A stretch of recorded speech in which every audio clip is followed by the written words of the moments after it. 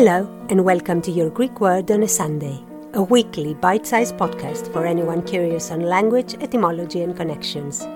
I am your host, Emanuela Lia, and wherever you are in the world, if you want to entertain your brain for a few minutes, this is the podcast for you.